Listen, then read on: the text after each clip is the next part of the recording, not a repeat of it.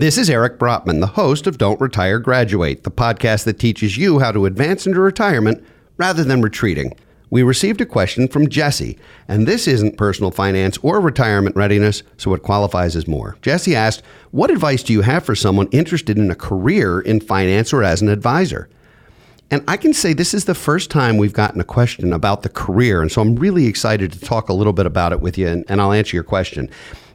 Starting a career as a financial advisor is one of the more challenging careers to begin because there's no obvious path.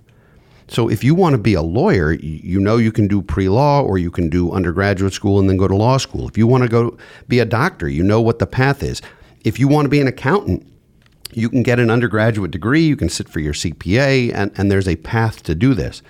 Unfortunately, in the financial planning arena, there isn't one set of rules or one career path to do this.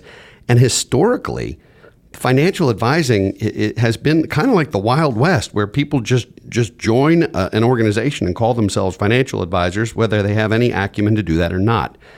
I'm glad the pendulum's swinging a little bit toward the CFP designation, which is the Certified Financial Planner Practitioner. And I do think that is the best way to enter this career is to work on a CFP education.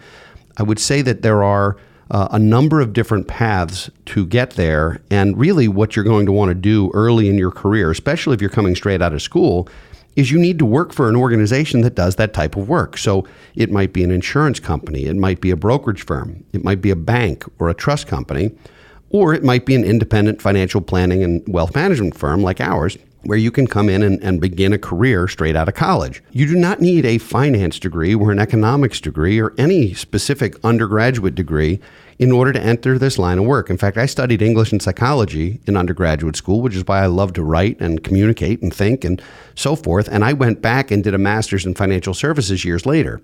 So it is not necessary for you to have a specific undergraduate major in order to be successful in this industry. I would say that there are two very different tracks, though. One of them is what I'd call sort of a CFA track or a Chartered Financial Analyst track. That's for someone who wants to work for a mutual fund or wants to do research, picking stocks or picking various investment vehicles. And then there's the Certified Financial Planner route, which is more along the lines of holistic planning and working with families and helping with decision-making along the way in terms of personal finance. So they're two very different careers. If you prefer the technical aspects of finance, then you really do benefit, I think, from the undergraduate education in finance or something like it, because it is a skill set that requires a far more specialization in analyzing the companies or the balance sheets or the math involved.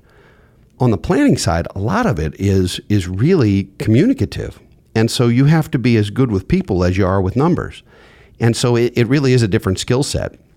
In a company like ours, we have investment operations departments and insurance operations departments, and we have advisors at various levels. And so it's possible to be essentially an entry-level associate advisor. And what you don't have to do in an organization like ours, which is partly what makes, I think, our place special, is that you don't have to sell anything to anyone. You know, most of the time, if you enter a career as a financial advisor and you're working with XYZ company, whether it's a bank or a brokerage or whatever, you pretty much have to sell or starve. You have to land clients, and that's not easy to do at 22. In fact, it's not easy to do ever. So if you can find an organization where you can work with existing clients of the organization, or you can work with newly attracted clients to the organization, and you can really hone your skills and have a mentor and have somebody who will take you under their wing and teach you the things you need to know to be successful, I think that's the best way to get into this career there is. And, you know, it's not an easy path, but it is something that I think you can benefit from those types of one-on-one relationships with a mentor or somebody who can guide you. And so if you're in school right now, if you're a student and you're contemplating this career, internships exist. And I would absolutely tell you to have a summer internship or a school year internship. Get your foot in the door with a firm in your area and determine, first of all, do you like this? And second of all, is that someplace you could see yourself hanging your hat once you've tossed your cap and gown? If you're already in the workforce and you're thinking about changing careers, you really have to leverage your network in a different way. You certainly wouldn't want to be an intern at that point because you have to make a living. But you can absolutely leverage your network and talk to folks even at the firm potentially where you have your assets. If you have a financial advisor, you can talk to them. And you can also get advice from some of the other professionals in your world, your estate attorney, your accountant, and others. But Jesse, I hope I helped you. If you're contemplating a career in finance or as a financial advisor, I can say for the right person, it's the single greatest way to make a living that I've ever stumbled on. And I've been doing this now 28 years and love it. So thank you for your question. I hope it was helpful. If you'd like to send us a question, which we might answer in a future episode of Office Hours, post it on our Facebook page or tweet us at Brotman Planning. If you like what you hear, please subscribe to our podcast and leave a rating on Spotify or wherever you listen to your favorite shows. Please also check out our books, workbooks, and online financial literacy resources at brotmanmedia.com. Thanks for coming to Office Hours. Be sure to tune in for new content every Thursday. For now, this is your host, Eric Brotman, reminding you, don't retire, graduate.